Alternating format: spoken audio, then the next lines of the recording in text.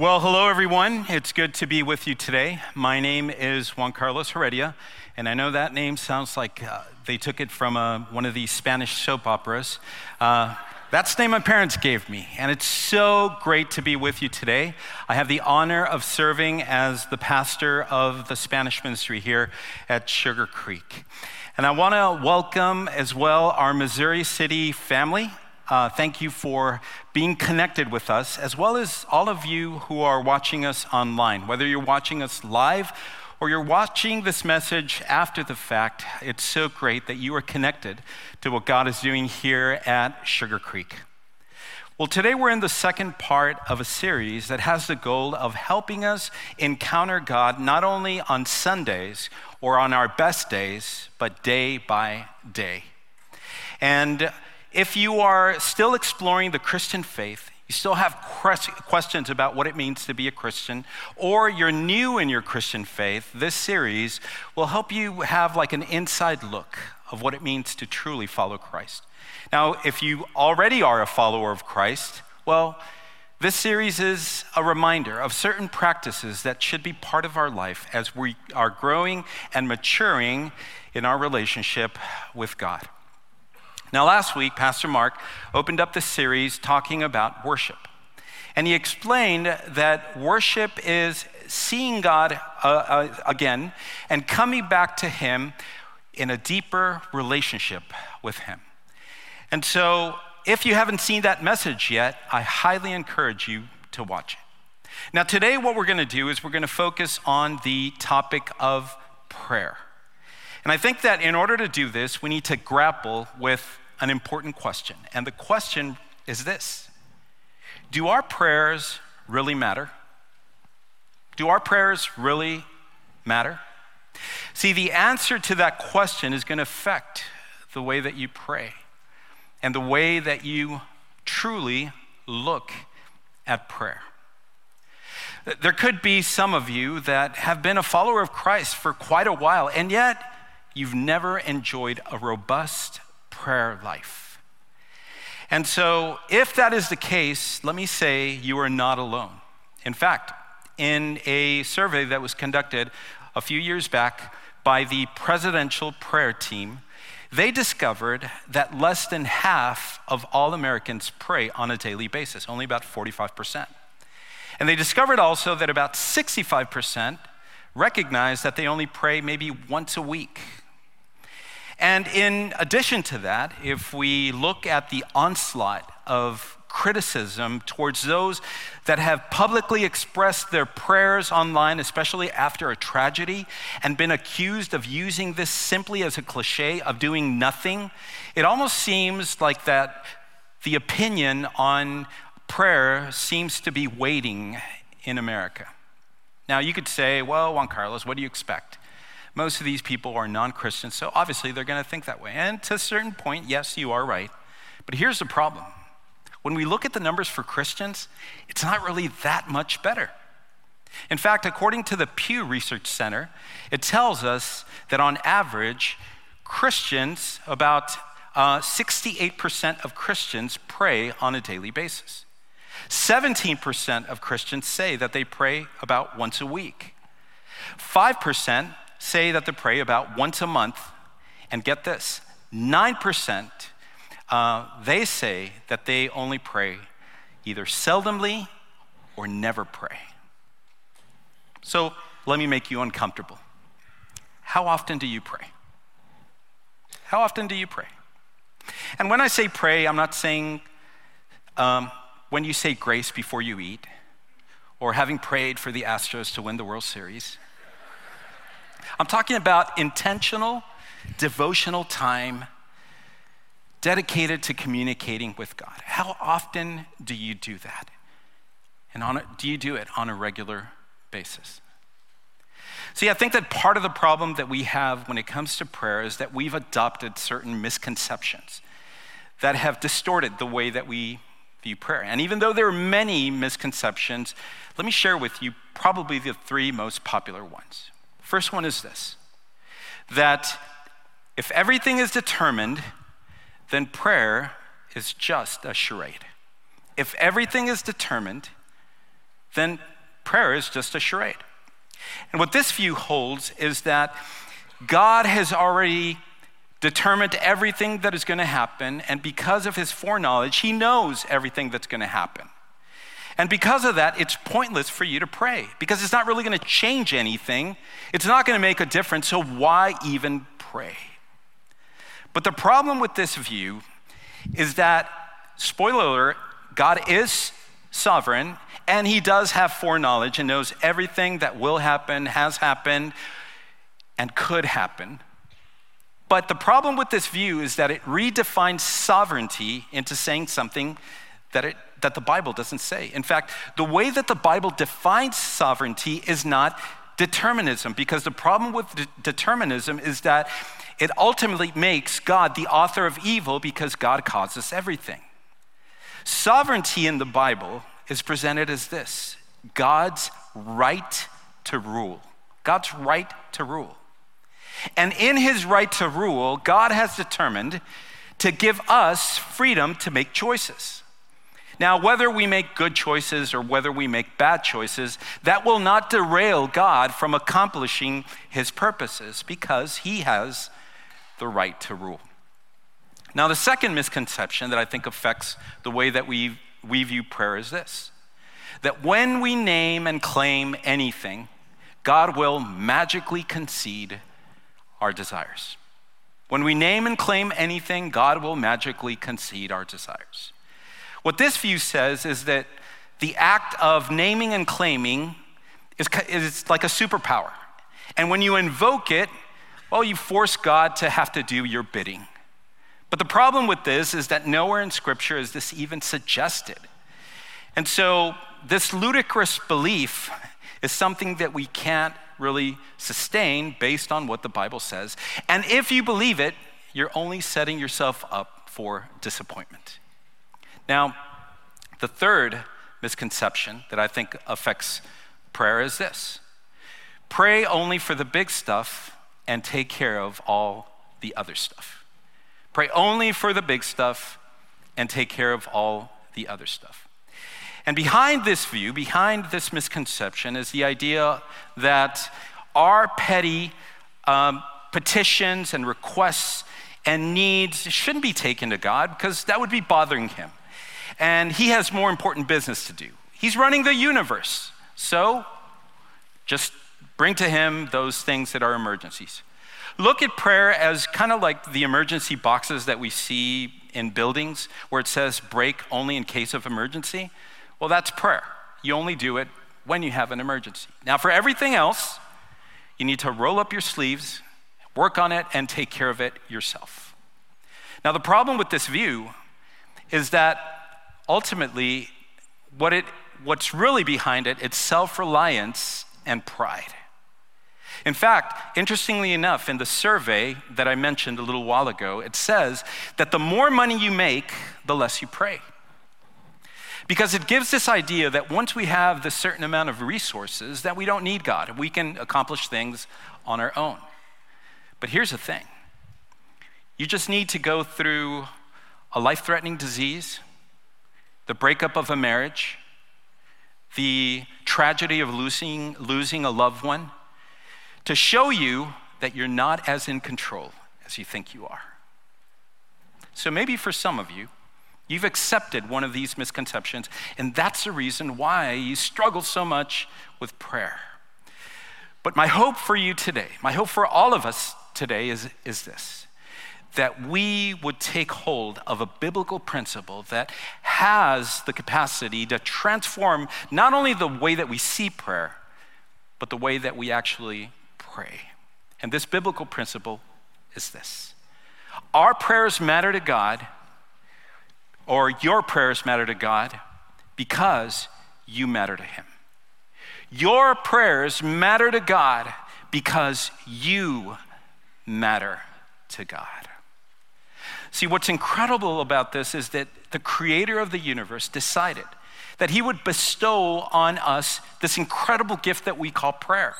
And that even though he does run the universe and he does all of these important things, he also has time to listen to us every time we pray and to answer our prayers. Kind of reminds me of a story that I heard happened not that long ago. And it was during one of Amazon's annual stockholder meetings. And during the question and answer session, there was a lady that got up and asked Jeff Bezos, the owner, founder, and creator of Amazon, he asked him this direct question, and she said this: "Could you help me return my package? Could you help me return my package?" And he was a little bit stunned because all of the questions had been on finances and how they were forecasting the Amazon and all these things. And so when he heard it, he was like, what are you asking? Okay, yeah, sure. Stick around until the end, and I'll have someone come around and help you. And in fact, he even apologized to this lady and said, "I'm sorry that you had to come to a meeting like this to ask for help to return a package to Amazon." And then he jokingly said to the rest of the crowd, "Is anyone else here that needs help to return a package?" And I love this story because it demonstrates the boldness of this lady. See, she didn't care that Jeff Bezos is the 4th richest man in the world. She didn't care that he practically has transformed the way that commerce works in the world today. She was only concerned with her request, and she took it directly to him. Now, your heavenly Father, on the other hand, cares about you and doesn't need to be convinced about your needs. In fact, he desires to be able to hear what is happening in your life and for you and I to take our needs to him. Now, maybe for some of you, that's hard to believe, hard to accept. And what I want to say is that even though I think that throughout Scripture we can find evidence to sustain this point, the greatest thing that we can see, the greatest evidence that we can find throughout Scripture is this: the evidence that prayer matters to God is Jesus' invitation for us to pray. Above everything else, the greatest evidence that prayer truly matters to God is Jesus' invitation for you and I to pray. So when Jesus was starting his ministry, his first inaugural address is what we call today the Sermon on the Mount. It is the greatest sermon that has ever been preached. Every sermon is measured against that one since then. It was so incredible that it actually memorialized the very place where Jesus preached it. And in this sermon, the heart of the sermon is this: God's kingdom has arrived, and you are invited to be part of God's kingdom. And Jesus says that prayer holds an important part in God's kingdom. And that's why throughout the Sermon on the Mount, on several parts of it, you can see that Jesus talks about prayer. And today we're going to look at one of these passages. Now, before we do that, I want to ask you something, especially if you have been a follower of Christ for some time. See, the temptation that we have is that once we've read a passage several times or we've heard sermons on this several times, it tends to become white noise. And I want you to fight against that today. I want you to intentionally clear your mind and have fresh ears to listen and fresh eyes to see Jesus' invitation for you to pray. So listen to what it says in Matthew chapter 7, verses 7 through verse 11. Ask, and it will be given to you. Seek, and you will find. Knock, and the door will be open to you. For everyone who asks receives, and the one who seeks finds, and to the one who knocks, the door will be opened. Who among you, if his son asks for him for bread, will give him a stone? Or if he asks for a fish, will give him a snake? If you then, who are evil, know how to give good gifts to your children, how much more will your Father in heaven give good things to those who ask him? Love this passage. It's full of nuggets of truth, and I wish I had more time to unpack everything on it. That's why I'm just going to focus on highlighting a few things of what Jesus is saying. And the first thing that stands out to me is this: that prayer requires us to be persistent.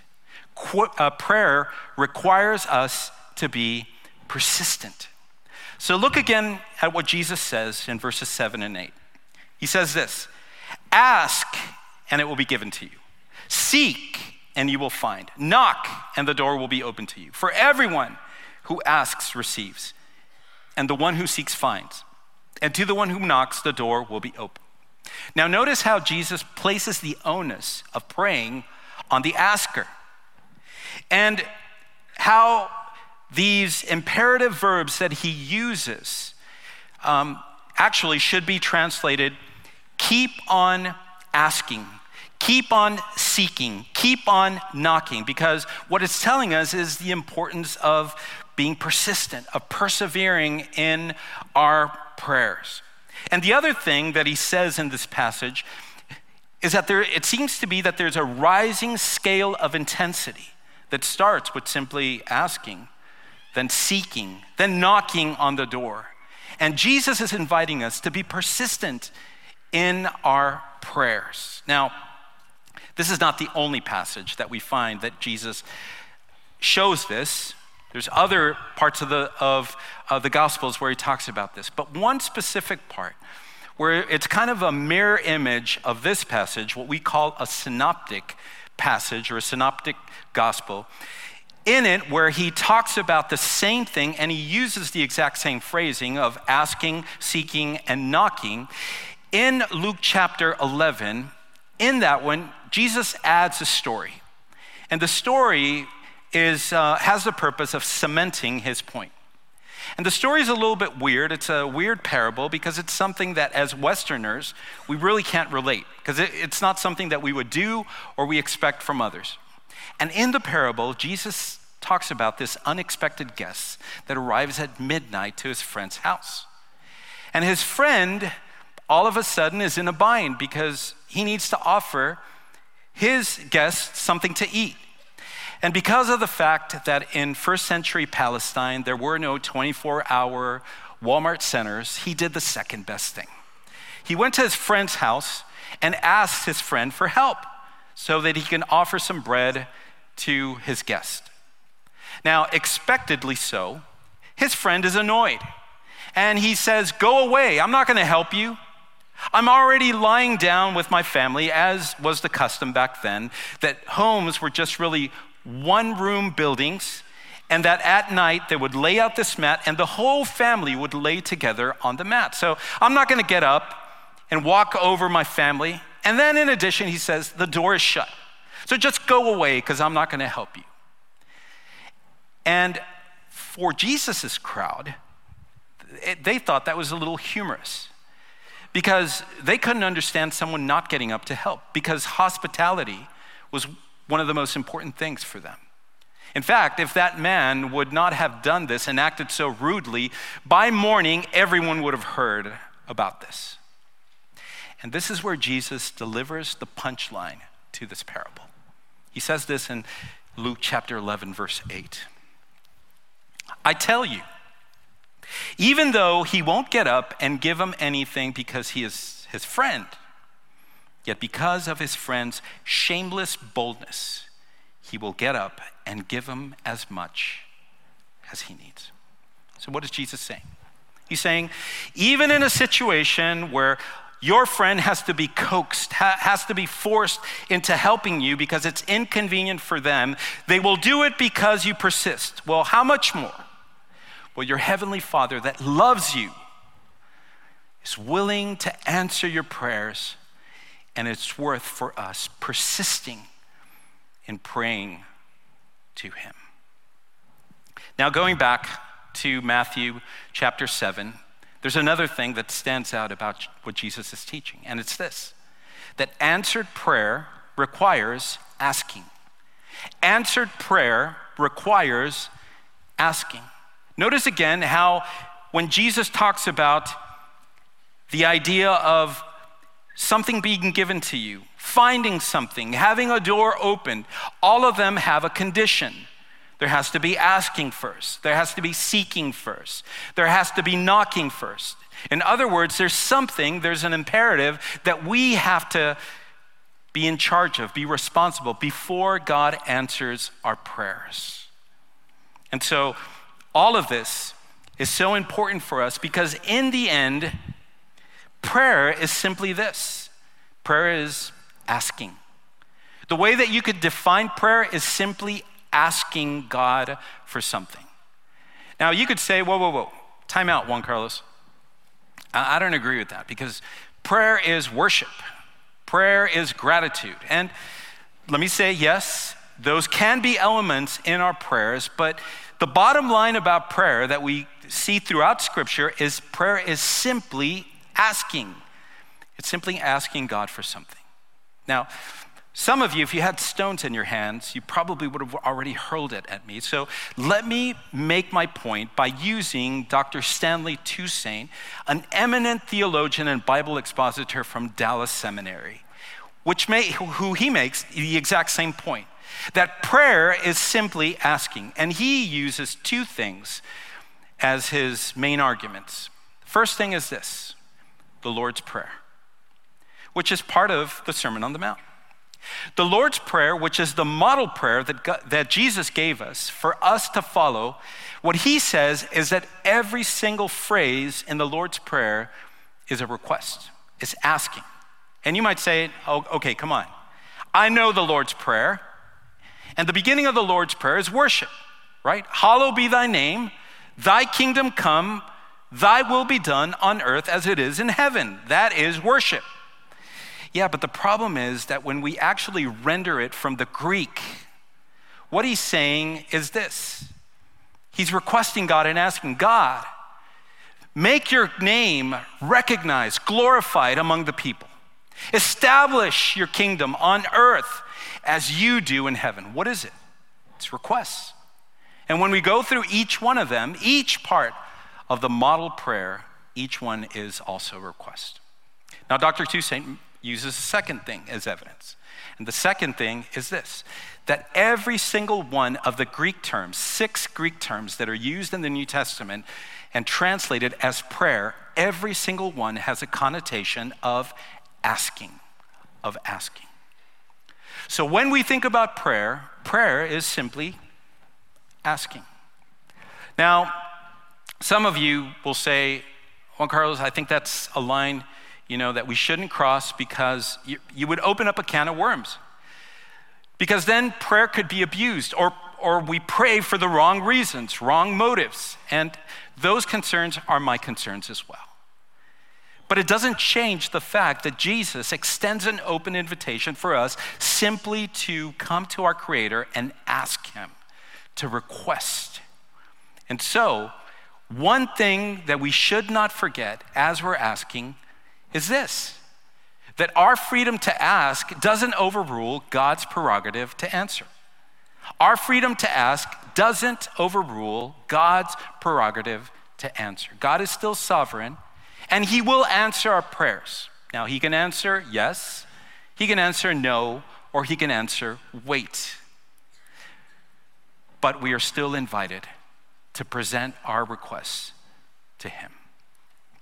Now, Jesus continues, and now He uses a metaphor. And in the metaphor, He decides to choose a relationship, a human relationship, for us to understand how much God cares for us.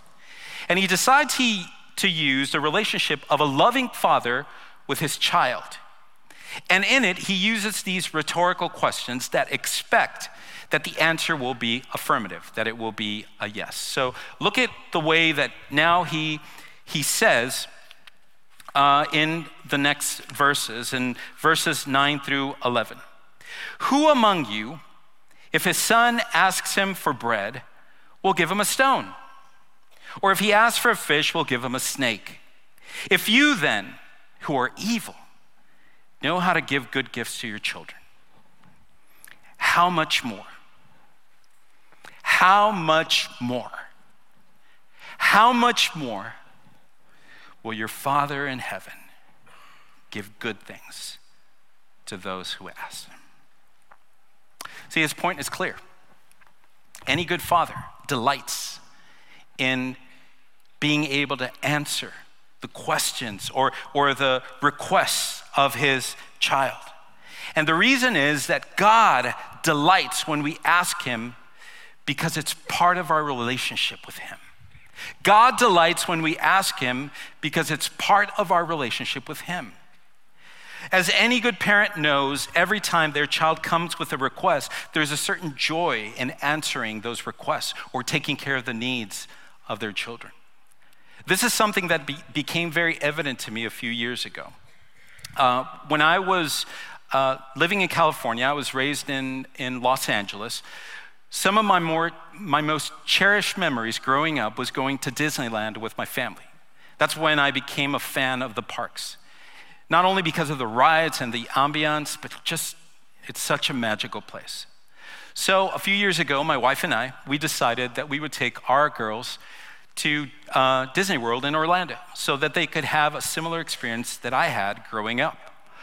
And I discovered something different, that as much as I enjoyed going to Disneyland when I was a kid, this trip was the one that I enjoyed the most. And it had nothing to do with the rides. It had nothing to do with more attractions. It had everything to do with seeing the joy in my daughters. That's what made it more fulfilling for me. And in the same way, your Heavenly Father delights when he answers your prayers, when he knows your concerns and acts in your life because he loves you. He's delighted in the fact that he has a relationship with you. Now, this leads us to a question that might be on your mind, and it's this. Juan Carlos, what you're saying sounds good, makes a lot of sense, but here's the thing. There's been times in my life that I've been asking God for things, and he hasn't responded. And it's not only me, I have people around me that in the same way, they were praying and asking for God to do certain things. And it wasn't superficial things, it wasn't selfish things, it was important things, such as being healed of a life-threatening disease, restoring a marriage, or helping in the midst of tragedy, protecting a loved one, all those things. And yet, God remained silent in all those requests. So how do you square all of this with what Jesus says and with what you're saying with that experience that all of us have had? The first thing that I would say is this: I am sorry for the suffering that you have gone through.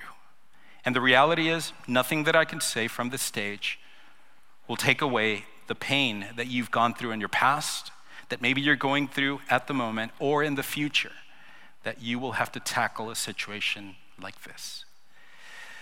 But there's one biblical truth that we should not forget as we face those difficult moments in our life.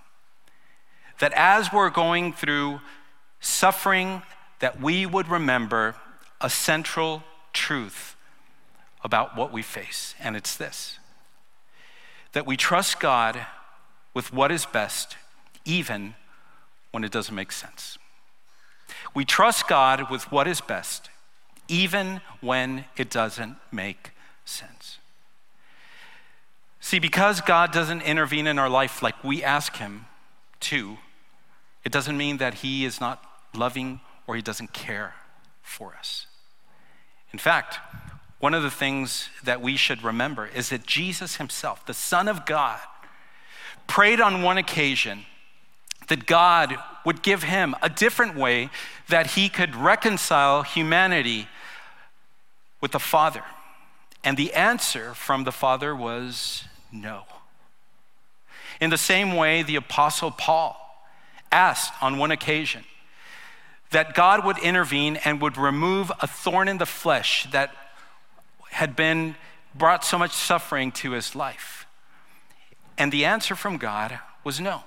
Now, for most Bible interpreters today, majority believe that the thorn in the flesh has to do with a physical illness that Paul had. It seems as though that when Paul encountered Jesus on the road to Damascus, he was blinded, but when he was healed, his vision was not fully restored.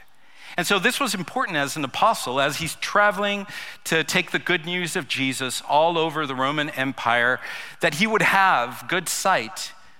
And Paul is asking God, restore my sight so I can serve you better. And this is what he says in 2 Corinthians chapter 12, verses 8 and 9. Concerning this, I pleaded with the Lord. Now, I didn't just pray. I pleaded. With anguish, I asked him, not only one time, not only 2 times, but 3 times, that it would leave me. But he said to me, my grace is sufficient for you, for my power is perfected in weakness. Paul, I know that from your vantage point, it seems that this is the best thing for you, but it really isn't. I can see how this will hurt you, so I will give you something that even though you don't think is best, it really is. And so what is Paul's reaction? Well, he says, therefore, I will most gladly boast all the more about my weaknesses, so that Christ's power may reside in me. See, just as an earthly father, a good earthly father, doesn't give his son or his daughter everything that they ask for because they know that by doing that, they will hurt them in the end. In the same way, our heavenly Father is not going to give us everything we ask him because he knows that that will hurt us. And because he loves us, he is willing to give us what is best, even when it doesn't make sense on this side of eternity. So what do we do with all this, right? How do we apply this? And as I started with the question about if prayer matters, I want to give us 3 application points that has to do with the fact that if prayer matters, then there should be certain things that happens in our life. The first thing is this. If prayer matters, if prayer truly matters, make prayer your first recourse instead of your last resource. Make prayer your first recourse rather than your last resource. If God has bestowed on us the incredible gift of prayer, why would we shelve it? Why would we ignore it? Why would we not use it in our everyday life? It just doesn't make sense. Now, the second thing is this. Nothing is too big or small for you to give to God in prayer. Nothing is too big or too small for you to give to God in prayer. Your heavenly Father that cares about you and loves you, cares about your lost key like he does your lost child, cares about your indigestion as he cares about your bout with cancer, because your prayers matter to him because you matter to him. And the last thing is this. The only prayers God will not answer, the only prayers that God will not answer are your unoffered prayers, are the ones that we never pray for, that we never ask. So, let me ask you then. If prayer matters to God because you matter to God, then how would praying in an intentional way change your life? How would accepting this truth and incorporating prayer change your marriage or your walk with God or the ways that you face your fears or your dreams in the future? It would change everything. So why not pray? Now, for some of you, your next prayer needs to be this: to accept Jesus as your Savior and in your Lord. And it might be confusing. You might not exactly know how to do that. You might think it's some mystical experience, but the reality is that we want to help you make this your next step because it's the most important decision that you could ever make in your life, trusting in Jesus as your Savior. Maybe for some of you, your next step has to be baptism, or it needs to be simply to connect to a group that supports you, especially in the difficult moments in life. We call that our connect groups, or simply to serve here in our church. Whatever your next step needs to be, we want to be a church that helps you in that process. So as you leave the auditorium, there's a place that we've prepared called the Next Step Center, and we would love for you to stop by so we can help you in your next step. So Heavenly Father, thank you. Thank you for giving us prayer. But more importantly, thank you because you love us in such a tremendous way, undeservedly way, that you care about every single thing that happens in our life. And you invite us, as your son Jesus showed us, to pray to you because our prayers matter, because we matter to you. We love you, we thank you, and help us to make prayer an important part of our lives. And these things we ask in Jesus' name, amen.